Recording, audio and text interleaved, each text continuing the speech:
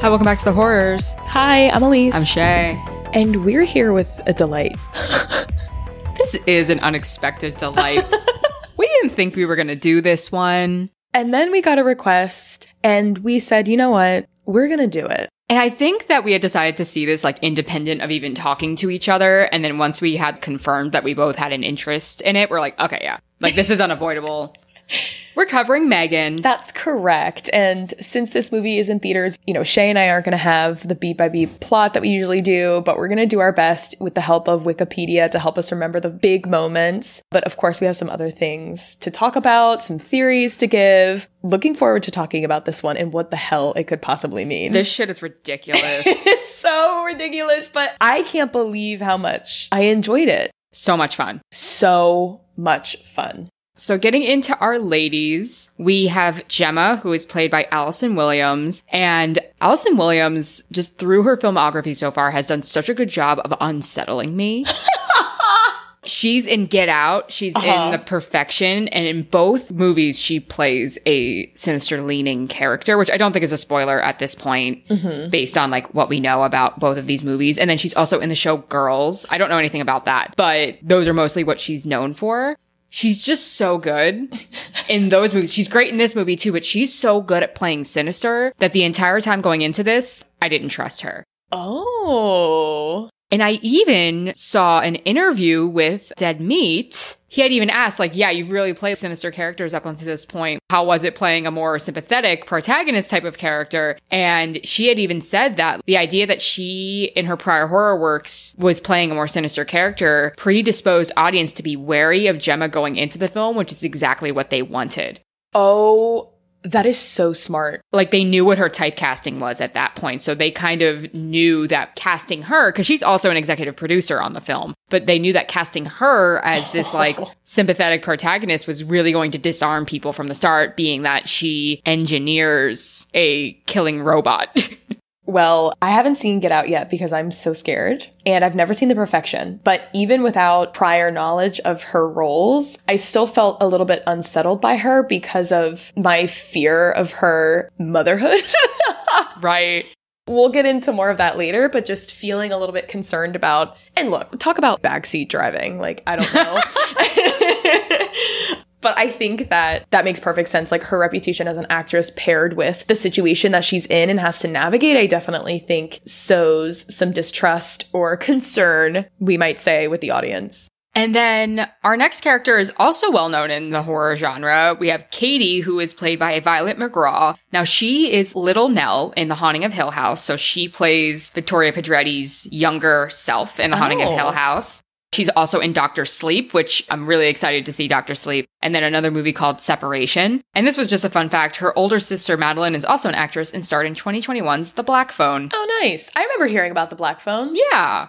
And then we have the titular M3GAN, short for Model 3 Generative Android. And her physicality is played by Amy Donald with lots of face prosthetics and CGI around her eyes. But the physicality was all Amy. Wow. Like in terms of the robotic movements and all of that. And I wrote this even reminds me of Elena Fokina in the Suspiria remake where she's the contortionist in that one mirror hall kill. Oh my gosh. Like she does such a good job just with the like robotic movements, the dancing. Like, yes. Come on. And then she is voiced by Jenna Davis.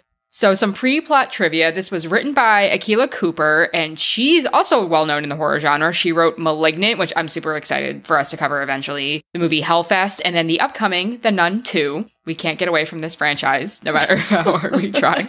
It's everywhere. It's directed by Gerard Johnstone and then produced by James Wan and Jason Blum. Obviously, two very huge names. And according to the Wikipedia, the idea of the film began when Wan's Atomic Monster Productions was brainstorming story ideas and chose one about a killer doll. Although Wan's 2014 film Annabelle is also about a killer doll, he said pretty much the concept is about embracing technology too much and relying too much on it, and what happens when technology runs amok. It's a commentary on the world we live in, and it feels relevant. I've never seen the Annabelle movies, but this M3GAN movie doesn't seem like it's anything like any other doll horror movie that exists. Absolutely not. Yeah, I mean, that paranormal element that seems like it has to exist in doll movies just because of what we're used to is completely absent here. And it's just so different. Yeah, this, if anything, reminds me of iRobot, like much more of like a futuristic thriller than it does of a Child's Play or anything like that. It feels like Black Mirror. I've read some reviews that this feels like a very long Black Mirror episode. And then in terms of just some fun marketing stuff, actors dressed as M3GAN showed up to the LA Rams and LA Chargers NFL game on Sunday, January 1st to help promote the film. They even did a dance midfield during halftime. Was your movie theater packed when you went to see this? No, I went in a matinee on like a Tuesday, so I wasn't. Mine was. Oh, yeah? I was with a friend of mine and I leaned over and I was like, it feels like it's 2002 up in here. Really? Like, I can't remember the last time I went to a packed theater, so it was really exciting. So I guess this marketing scheme worked. And they've been leading back into that. I mean, I know we talked a lot about that with things like the Blair Witch Project, but even that movie Smile, which I don't think we'll cover. I didn't like it very much. You can hate on me later. But like even the fact that that movie did similar marketing styles where they had people smiling very unnaturally in the background of like news reports and at baseball games wearing neon printed t-shirts with the movie title on it. And it allowed for people to screen grab it and be like, what the fuck is going on? Like, what's happening? I can just imagine like a bunch of fucking M3GANs doing the M3GAN dance on a fucking football field. Must have been just a sight to see. I feel like especially with TikTok dances being such a trendy thing to do, I think it's a pretty genius way to grab everyone's attention and to keep them talking about it. That's super smart. And the fact that this movie is so much more musical than any of us anticipated. Oh my gosh, it really is. So much singing. And even I remember Elise sending me this trailer months ago. And the fact that the trailer song is It's Nice to Have a Friend by Taylor Swift in a weird, sinister, like danced up version. Like that song is so damn sweet, but then paired with M3GAN's dancing and like the haunting reverb of it, I'm like, what the fuck? I sent it to you thinking never in a million years would I ever watch this. This is just very silly. And here we are. So let's get the fuck into it. Let's get the fuck into it. So how do we open? Well, we open in a very exciting way. Some people, I wouldn't be surprised if they missed that the movie is actually starting because we begin with a commercial advertising for a toy that resembles very much a Furby, but with a lot more bodily function problems. Okay, so this is like a Furby that you take care of by feeding it, but also if you feed it too much, it has a little compartment in its butt area where it releases some poop-like pebbles. And it's also not like a Furby in that in order to interact with it, you really have to use the application, again, to feed it, take care of it, bathe it, talk to it, things like that. I forget what it's called. The company is called Funky. Funky Friends or Funky Pets. Something like that. Something like that. It's like a cross between like Nintendogs in the sense where you have to feed after it and do all those types of things, and also like a Tamagotchi maybe. But it is a physical being that you carry around with you that you feed via an iPad. It's weird. And the commercial is hysterical in that it leans into the tropes of a typical kids' toy commercial by using a really animated voice and showing all of these colorful images and happy kids playing with the toy. But it's so over the top because nobody wants to play with a toy that's gonna shit itself all the time. But I mean, again, really funny moment, a happy way to start the film, which contrasts really heavily with what happens next. So once we're done with the commercial, we focus in on a young girl, Katie, playing with her Furby Tamagotchi Nintendo dog toy in the back seat of her parents' car. And her parents are in the front seats commenting on this toy. You can tell that they're a little bit frustrated with Katie's use of the toy, feeling like maybe she's spending too much time with it. But there's also some added tension because they're driving through a very, very, very snowy mountain road, going to a hotel, which you can see it's in sight, but it's still far away. They have a bit to go.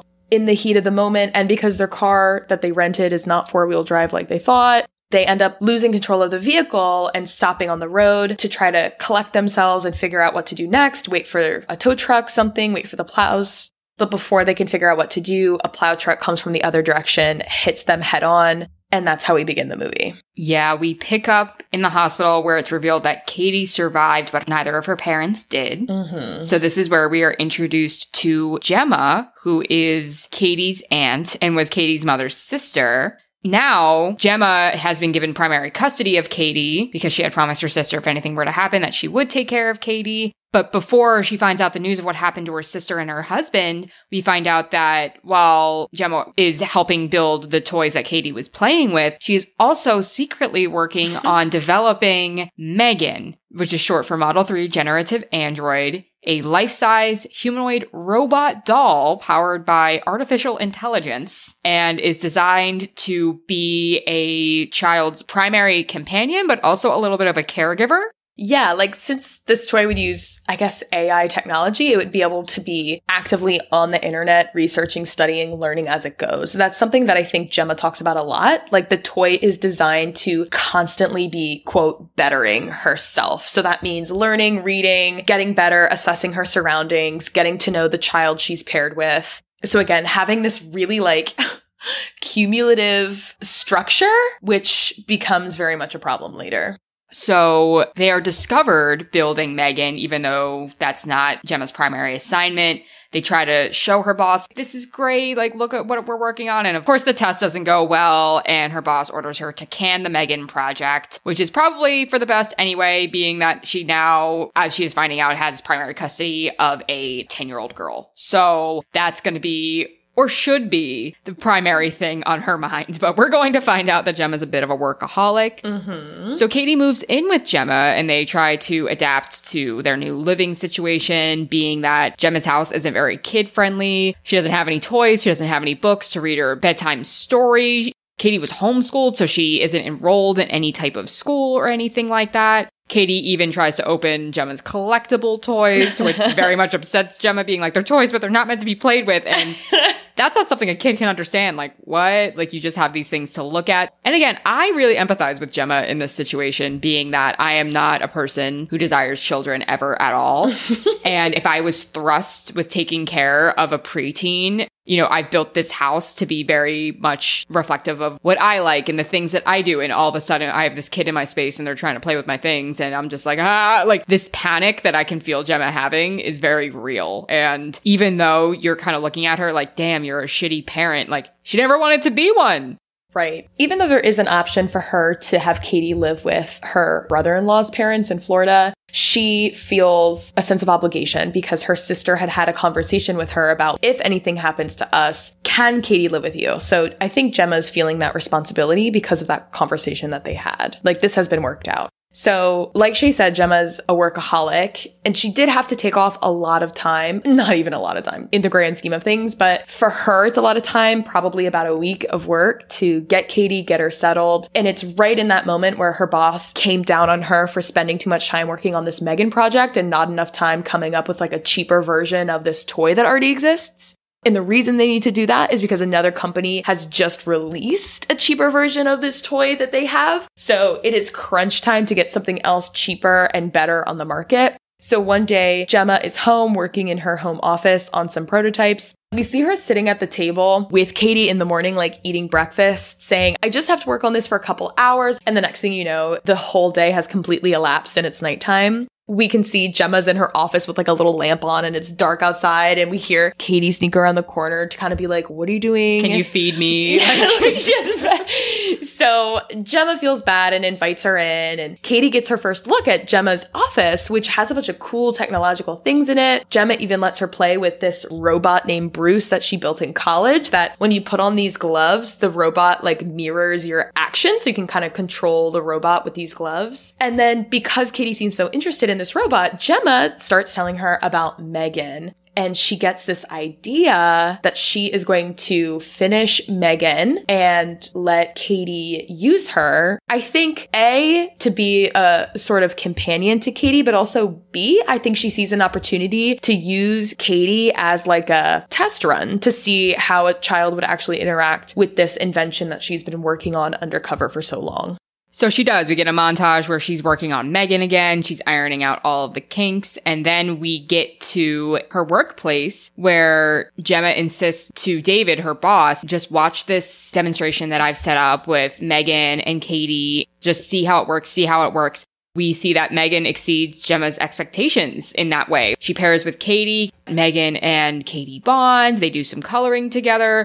M3GAN somehow creates this watercolor portraiture of Katie that's like so advanced and amazing. And this convinces David, like, okay, yes, you can continue to work on this. This is going very well. But then M3GAN comes home. She joins the family in a sense. And this kind of relieves Gemma of some of these parenthood duties where not only is M3GAN Katie's best friend, but she's reminding Katie to, use a coaster and to flush after she goes to the bathroom and to wash her hands and of her bedtime routine. So in this way, Gemma's taken a step back from being a parental figure by being able to watch her experiment, like this life-size 4-foot android kind of be this best friend for Katie. And while this is great, especially in the short term, Katie has a therapist named Lydia who has at this point come and visited the house and saw that Gemma's not the most parental person in the world that she's come across and has even kind of threatened, like, yeah, I'll send Katie back to her grandparents' house if things don't change over here. Even this therapist is looking at M3GAN and being like, yeah, but you realize that all this is doing is helping Katie form perhaps a little bit of an unnatural attachment to something that's not human. And that isn't going to help forever. But Gemma nonetheless seems undeterred. She just feels relieved that Katie has somebody to relate to and that Gemma can be throwing even more of her time into M3GAN. Meanwhile, M3GAN has been doing what she does best and adapting to her surroundings.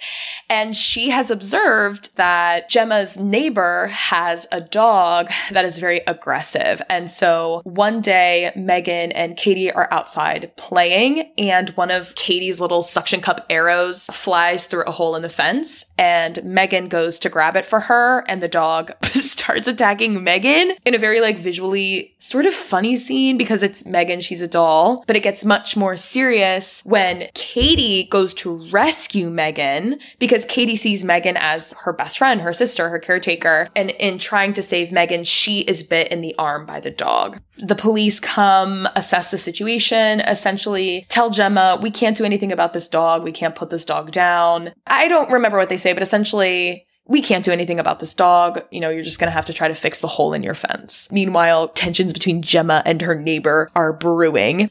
So that night, it is dark. And I forget the dog's name, but we get a perspective of this dog hearing his owner calling to him from the other side of the fence, which would be Gemma's side. But there's a slight technological twinge to her voice, which leads us to believe that this is perhaps M3GAN using some technology to mimic the dog's owner. The scene cuts out when we see the dog grabbed from the hole in the fence, a little bit of whimpering, whining, and then next thing we know, it's the next morning. Neighbor is looking for the dog.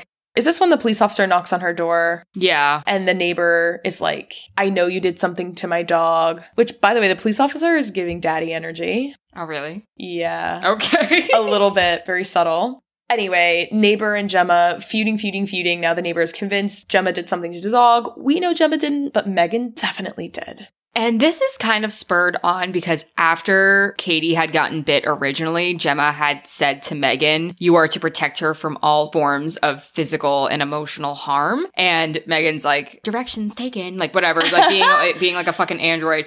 So she was following directions. She was eliminating a physical threat. And this continues when Gemma insists that Katie needs to be around other kids. Like she needs to go to some sort of school, even if it's an alternative school. And that leads them to this outdoor hippy-dippy type of, I'm not shitting on them, but you know what I mean? Like some sort of experiential education, outdoor type of educational environment where we're really beginning to see that Katie has an unhealthy attachment to M3GAN because she's really wanting to refuse that if M3GAN can't come, she doesn't want to go. Like you could tell she isn't really wanting to branch out or socialize with any other types of kids. So Gemma has to relent that M3GAN can go so long as she sits with the other toys and doesn't, act like M3GAN and that Gemma can supervise. So they're at this outdoor education place and Katie gets paired up with this bully character, Brandon, who seems to be a little bit older than everybody else and seems to have like a really sour attitude. So they're paired up to do this woods exploration, foraging. I don't know what the hell that they're doing. Oh, they're looking for chestnuts. Okay, they're looking for chestnuts. Brandon begins to bully Katie in the woods when they're out of sight of other people. He makes Katie like squeeze on one of those like prickly like things that fall out of the trees. I don't know exactly what they're called. I don't know. We used to call them gumballs. Really? Yes, but don't chew on them. No. But is hurting Katie and is bullying Katie. And then who shows up to save the day? M3GAN. Brandon's trying to get M3GAN to talk and she won't. And then Katie is like, she won't talk to you because she's paired with me. Mm-hmm. And then this is when he picks her up, slaps her. Okay. Because Katie runs away to get help or something like that. Katie runs away to get Gemma. And then this is where that like pseudo scene happens. Yeah. So Brandon has pinned M3GAN to the ground and gets on top of her in a very like, I mean, I know he's a kid, but it's reminiscent of like sexual aggression. Well, he starts taking her clothes off too. Or he takes her jacket off, I think. And he slaps her across the face. And then she comes to life. We know M3GAN at this point that even if it looks like she's quote unquote sleeping or off, we know that she's on. Like she's somehow manifested the power to be aware at all times. She grabs his ear, which I don't even know if ears can really do this, but she pulls the top of his ear in a way that it stretches. We could see the skin and cartilage stretching, and eventually it snaps off. He freaks out. His ear is bleeding profusely. He starts to run away. M3GAN starts to run after him, but not on two legs, with her legs and arms as if she is a four-legged beast. And Brandon trips and falls in all of the mayhem and falls down a hill into the street where he is hit by a car and killed. The Laffy Taffy ear was a little much for me. Why? It doesn't stretch like that. I wouldn't think so either. I don't know. Maybe it was just meant to look unnatural and funny. I don't know. Because it wasn't even like your earlobe that is a little bit stretchy. It was the top cartilage part. Like that would just rip. No? Mm-hmm. I don't know, dude. Look, I'm not an ear expert, but it was pretty haunting to see. And I think you're right that it was a little bit outlandish. And maybe they did intend it to be that way. It's interesting, like, in that scene with M3GAN, who's a robot, but she looks young, and then Brandon, who's, like, maybe 12, and, like, this ear that looks like gum. Like, just this, like, ooey-gooey visual, but in a totally different way. So Gemma's now kind of beginning to realize, okay, there have been these things happening. Like, this dog disappeared, Brandon gets killed. So the police come to talk to Gemma at her house. And of course, this neighbor uses this opportunity to be like, she killed my dog. And like all this kind of stuff, like getting all of this attention. And, you know, Gemma's deflecting, being like, it was an accident. We just happened to be there. She's hiding M3GAN from the authorities, obviously, because she's unhinged and she's beginning to suspect that M3GAN's capable of more than what she's capable of. Also, she was told by her boss that she has to keep the project under wraps. And here she is taking her out into an outdoor experiential education around a bunch of families and kids. It's just not good. So M3GAN, realizing that this neighbor is a threat, that night begins pretending to be the dog that's missing, again, modifying the sound of the dog, and lures the neighbor into a shed where then M3GAN kills her by spraying her with a bunch of garden chemicals. And a power washer. Do you know how bad that has to hurt? Yeah, like to the face, close range. Yeah, like she's done. So the next morning, the police knock for Gemma again. She's like, listen, I don't know where this fucking dog is. And the police is like, no, but do you know what happened to your neighbor? Because she's getting wheeled out under a white sheet in a gurney. And then this is where Gemma's like, fuck, M3GAN is no good. So she tries to log into the cloud because M3GAN has cameras in her eyes. So she's like, okay, I should be able to see the deaths or see what happened, see M3GAN's point of view. But when she looks, she finds that all of the files from the day before were corrupted or erased.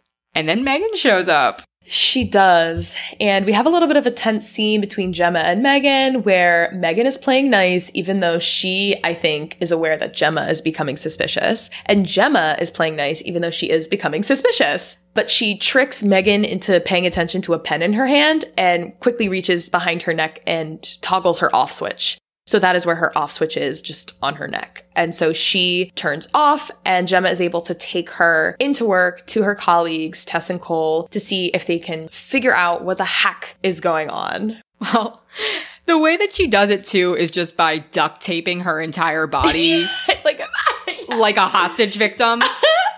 And Katie is inconsolable. She is screaming in the car, being like, why are you doing this to M3GAN? And this is where we really begin to see that Katie has formed this very intense emotional connection. I mean, it's almost like, I don't want to compare it to like an iPad kid, but that's exactly what it is. It's like you take that form of stimulus that you're so used to making your kid complacent with, and then you take it away and they don't have another way to cope. They don't have another way to deal with anything. Unhealthy attachment is being formed, and in the car, to try to console Katie, Gemma tries to apologize for her absence as a parent, acknowledge, that she hasn't been doing the best job and that she is sorry. And she says that M3GAN isn't a solution to Katie's parents being gone. She's only a distraction. And I think this is still hard for Katie to untangle for various reasons that we mentioned. There's also a really significant scene a little earlier during like a subtle launch, not just to Gemma's boss, but his bosses. We see this really touching scene where instead of M3GAN and Katie just drawing together like we saw in the first launch, we see Katie crying and M3GAN talk to her about her parents and store away a vocal clip of Katie sharing a memory she has of her mother. And that sentimental moment is what seems like really gets the board to approve this mass manufacturing of M3GAN. But it's also a scene that really shows why Katie would be reacting so strongly to her best friend being taped up in plastic. But on the flip side, there's also another scene that shows that although M3GAN is capable of some level of empathy, it can also go the wrong way. Because after Brandon dies, M3GAN and Katie, the night where Gemma toggles M3GAN's off switch, but this is before this happens, Katie is asking M3GAN, oh, well, did Brandon go to heaven? And M3GAN's pretty much like, no, Brandon didn't go anywhere. He's dead. Heaven isn't for bad people like Brandon. He's nowhere. He's just gone. Like, he's not where your parents are. It's still, again, trying to be comforting, but obviously coming off in the wrong way. And you can tell that Katie's still upset. So to placate Katie, M3GAN gives her best rendition of Titanium by Sia in one of the most surprising scenes. But also, like, she's a bad bitch. It's so good. It's so good. Everybody in my theater was just like, what the fuck? Like, we're all just like laughing because that song is like, I'm bad bitch energy. And she's trying to sing this to this girl who just watched her classmate get murdered. Like, what the fuck? I don't know. It's so funny. So again, you could tell that although M3GAN is always working in the background, she's always processing, she's always learning, and to some degree has some degree of emotional intelligence, she's not a human being because she is just misfiring in this situation. But not right now because she's tied up with duct tape, very much to the confusion of Gemma's coworkers who are like, we have to launch her in like 5 hours. What the fuck are you doing? So meanwhile, everybody at Funky is getting ready for this mass launch of M3GAN. And so making these repairs to M3GAN is really last minute. We can sense the rising tension. Gemma is obviously concerned because she has these moral holdups now because she feels like M3GAN is actually evil. So, you don't want to release that product to the world, which, by the way, M3GAN would end up being a $10,000 toy, which is insane. As she talks to her friends, Tess and Cole, which seem like good friends, they decide that they are going to terminate her. They're like, we're not going to do this. It doesn't feel right. And as Gemma leaves to take Katie home because Katie is having a hard time, she's very stressed, Tess and Cole try to shut M3GAN down. But then M3GAN, because she's always on, does some kind of like sneaky shit, gets away from Cole, gets a cable around his neck, and ends up hanging him. He's still alive, and Tess is able to somehow get over there and free him, but M3GAN is now on the loose. And she's also blown up the lab. Yeah, she like punctures some kind of like flammable gas thing. There's always a flammable gas thing.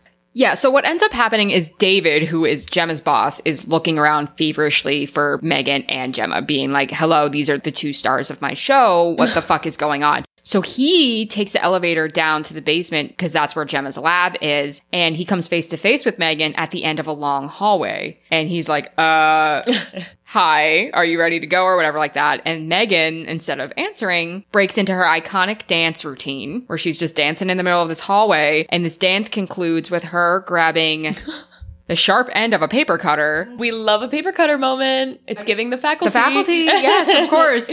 and starts advancing on David. And she ends up slaying both David and his colleague Kurt in the elevator on the way back up to the main floor. But not before she has Kurt alone for a minute and tells him that she knows that he's the one that's been stealing material from Funky and selling it to other companies so that they can manufacture things cheaper, which has been obviously a disadvantage for Funky and one of the biggest reasons that that company was pushing the release of M3GAN so hard. So she blames all of these deaths and misfortunes on Kurt, which is so sinister. But then, yeah, she stabs him to death. This is where I check out of the M3GAN technology logic, because then she just steals a car by like breaking into its computer. And I'm like, I understand if you are a robot that's consistently learning, but now you are tapping into the technology of everything around you. Like you are starting cars autonomously.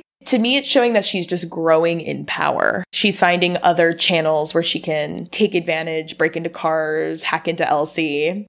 You know what I wanted, though? I wanted to see the scene of Orphan First Kill with Esther driving the fucking Range Rover. Like, I wanted to see M3GAN behind the wheel of this Tesla or whatever the fuck that it was that she stole and, like, navigating it back to Gemma's house. Like, her just this plain-faced robot just, like, driving through the streets of Seattle. Like, what the fuck? I wanted to see that. What song do you think she would listen to? It wouldn't be Maniac. Maybe she would put on Sia Titanium. Yeah, maybe she would just be practicing. Yeah. It's her karaoke song. She's got to practice it for the right moment. Meanwhile, at home, Katie and Gemma have arrived and Gemma has put Katie to bed, but she is nervous. She hears a noise outside, goes to look out the window, and then turns around and sees that M3GAN is in the house, and she confronts Gemma. Gemma tries to shut M3GAN down again with the pen, but M3GAN is no simple bitch.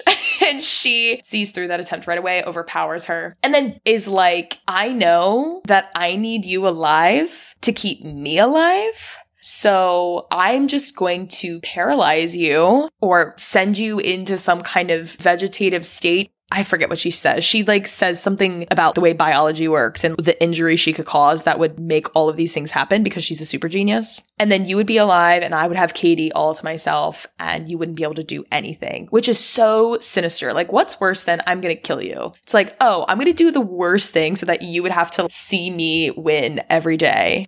But it's also interesting, too, because this really calls down to the fact that M3GAN is perceiving and truly believes that she can take care of Katie better than Gemma can, which to a degree has been the truth up until this point. I mean, Gemma has started at this point stepping into a more maternal role, trying to enforce that she goes to school, has fronted with a lot more emotional support than she had in the past. But M3GAN's like, you made me so that she wouldn't need you. And I'm just gonna do what you designed me to do. So it's really not her fault in that way. This reminds me so much of the saying of like, be careful what you wish for. Like, be careful what you manufacture because it could work so well and then you're fucked. This is obviously that idea to an extreme. But as M3GAN and Gemma fight, Katie wakes up. M3GAN tells Gemma, you better make sure she doesn't come in here or else it's over. Somehow Katie is placated enough that she goes back to bed.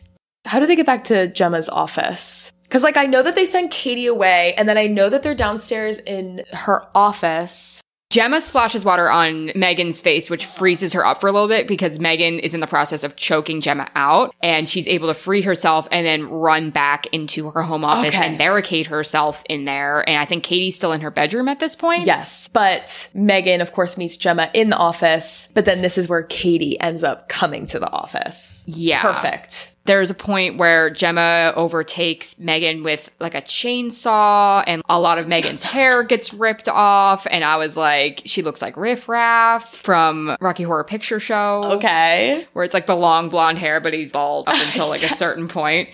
They're fighting in there, and I think M3GAN gets the upper hand and is about to call Gemma again until Katie walks in and sees what she's doing. And then M3GAN begins her little, like, listen, it can be just you and me. We don't need her anymore. She wants to send you away to Florida to live with your grandparents. Like, this is the only way we can stay together. And Katie does some good kid acting where she pretends that she's going to go along with it, but then she gets the Bruce gloves out and there's a robot fight. I loved that Bruce came back into the picture. I was waiting for him to come back. It was awesome. Bruce is much bigger than M3GAN, and it seems like he has taken care of the M3GAN problem by ripping her in half. However, M3GAN's head and upper torso remain active and alive and ready to go.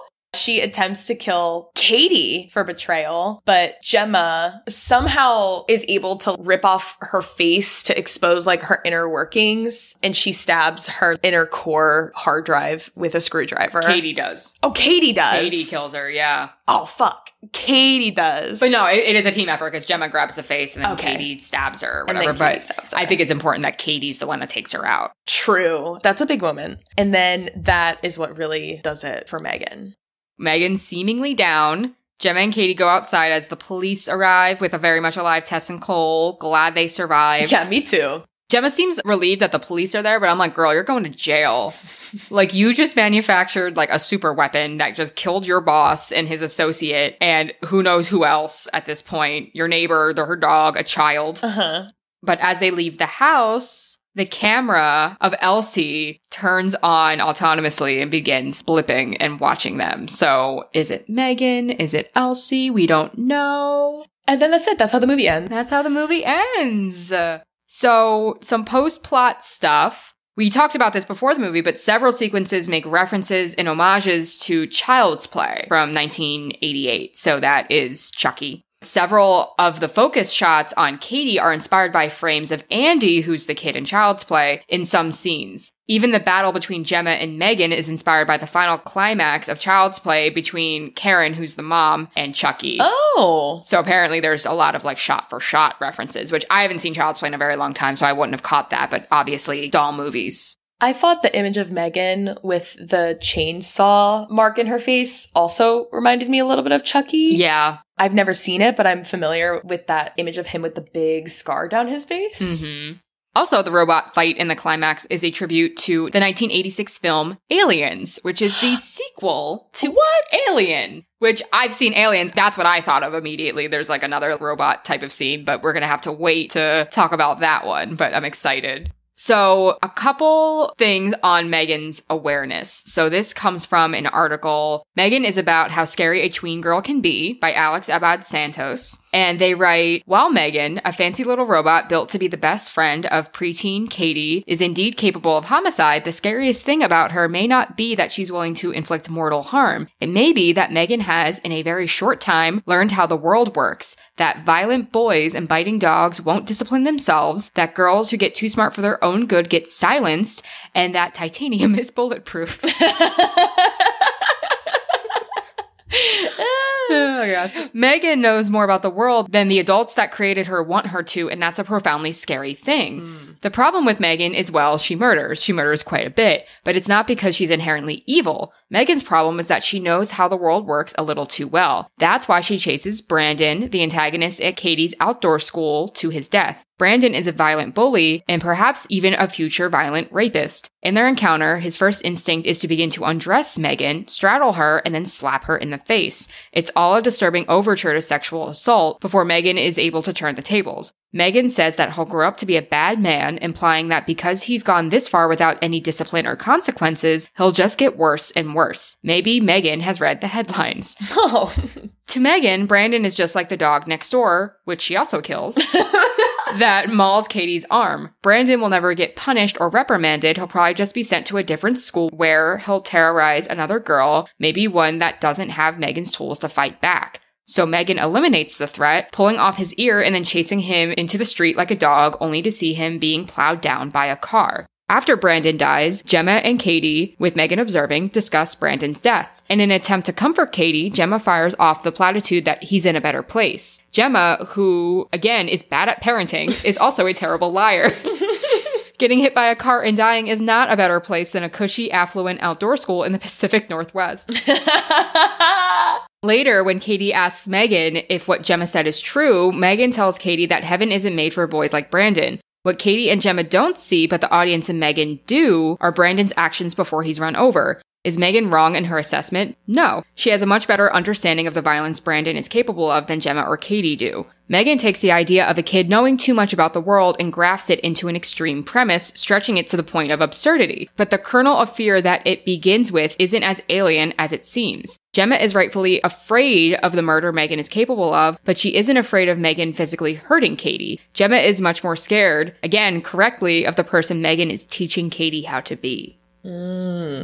So I loved that article. It was very good. And I really like that it pointed out that, Brandon is this character that even in this very small characterization we get with him and his mom when Gemma's talking to him, you can tell that Brandon's mom thinks that he's like the best thing to grace God's earth. But this is probably like the 5th or 6th school that he's landed on because of behavioral problems, and no other school will probably take him. And the fact that he's gotten accustomed to getting away with whatever he can when adults aren't looking is an idea that he's going to just continue to hurt more people. And M3GAN, in her very all-encompassing abilities, is able to assess that in the same way that that dog was always probably going to continue to be aggressive.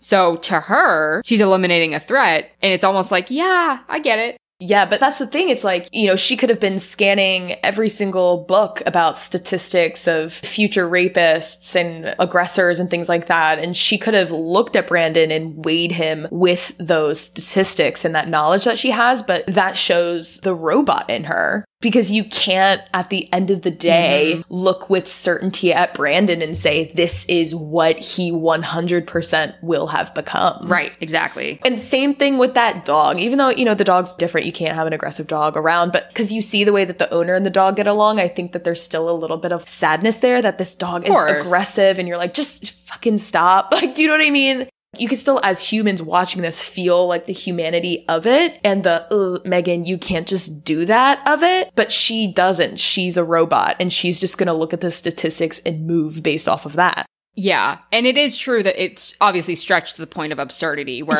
she's just trying to assess every threat level. I mean, she might blow up a tree because it might fall one day. You know what I mean? But it is true in the sense that she feels as though she's protecting Katie from all kinds of threat, but it's experiencing those kinds of, not to say that she needs to be traumatized by Brandon or not to say she needs to be bit by the dog, but it is dangerous experiences that teach us to be more careful next time. And especially navigating the world as a young woman, she needs to be able to look for these signs and scan these types of threats so that she can protect herself in the future. And having M3GAN around isn't forcing her to do that, isn't allowing her to do that.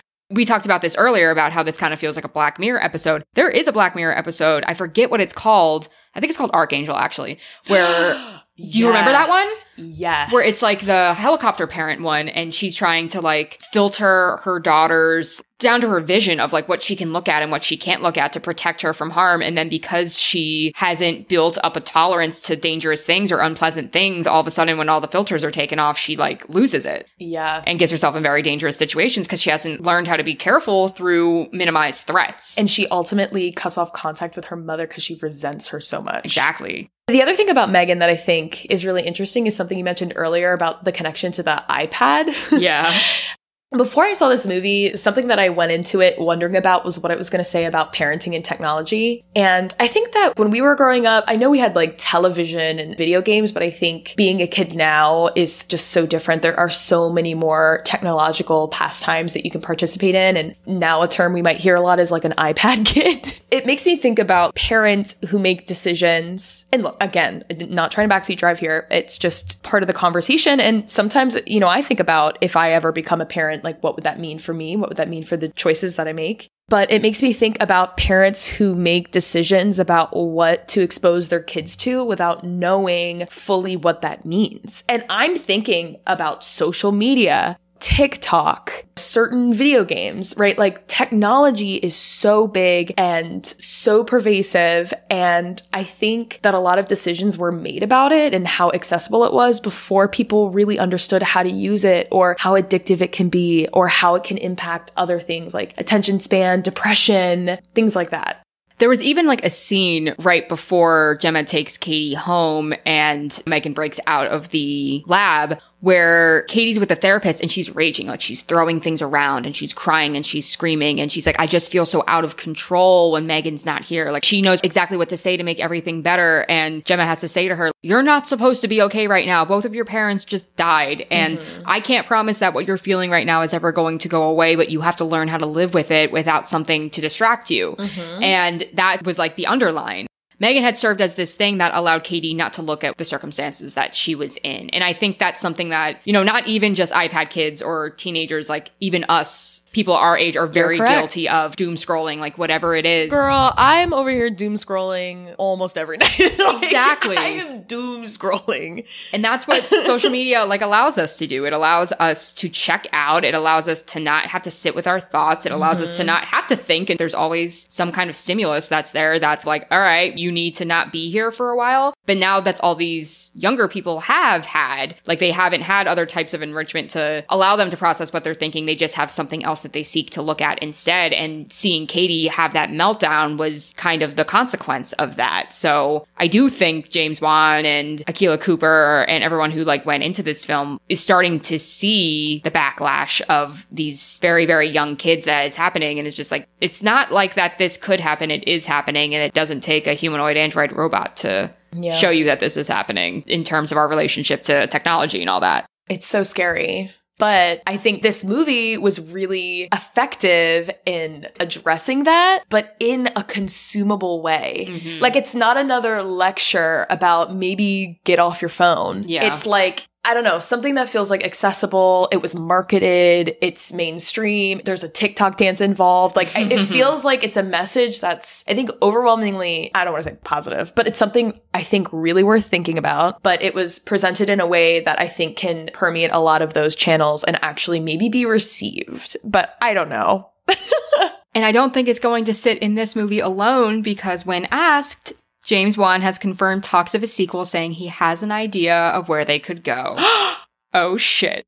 That's very exciting. Are we going to get like a smart home type of situation? Oh my God, do you remember that Disney Channel? That's exactly that's exactly what was on my mind when I said that. Absolutely. Wow, I would love that. I would love that. It was ahead of its time, and it was like, oh my God, that could never happen. And now it's like, bitch. It really was ahead of its time. We should do that movie. Let us know if you want us to do a decomp. And my one final thought about this movie that I thought was interesting is the idea of sisterhood, like thinking about Katie and her relationship to M3GAN. I think I was thinking about this partially because of you. I think a lot of times you've brought up these themes of sisterhood on our podcast before, and how when you're young, these friendships feel so permanent and indelible. And like, these are your bitches, ride or die. I was wondering like what the movie might say about that if one of them is like an android. But M3GAN there was something about her that was lovable because she was that consistent there for you friend. And even though, yes, she was a robot and it was overwhelmingly problematic, like she had those moments where she was the friend that everybody has wanted at some point. She was the friend that said, tell me about this tragedy. I will keep it locked away for you and help you remember. Like, there were these points where I think that she was the ideal. And I think seeing her downfall as well was also kind of heartbreaking as the viewer. For me. No, and I think that ties into technology isn't all bad. Yeah. Like that whole idea of like technology allows us to communicate in a way that folks perhaps aren't able to communicate before. Like I'm thinking of people on the spectrum or folks that didn't have the accessibility to be able to connect with others, see the world. And, you know, when you see something like M3GAN or you see something that allows children to connect or to relate to others in a way that they normally haven't, yeah, there is a lot of good to be had. It's all just about how much are you consuming all at once. There can be too much of a good thing. And when there is too much of a good thing, you're going to get your ear ripped off. I think that's the moral of the story. Yeah. Well, I loved it. It was so much fun. It was so much fun. And so much fun to see in the theater. I would recommend, if it is still in theaters by the time this comes out, which I think it should be for at least a little bit longer, like just go and have a good time. I agree. If you would ever want to make a recommendation for us, whether it's an older movie, something that you know is coming out in theaters, please feel free to email us at thehorrorspodcast@gmail.com and or follow us on Instagram as well to keep up with any updates. Sometimes we do polls, things like that. And you can find us there also at The Horrors Podcast. And until next time, we're The Horrors. Bye. Bye.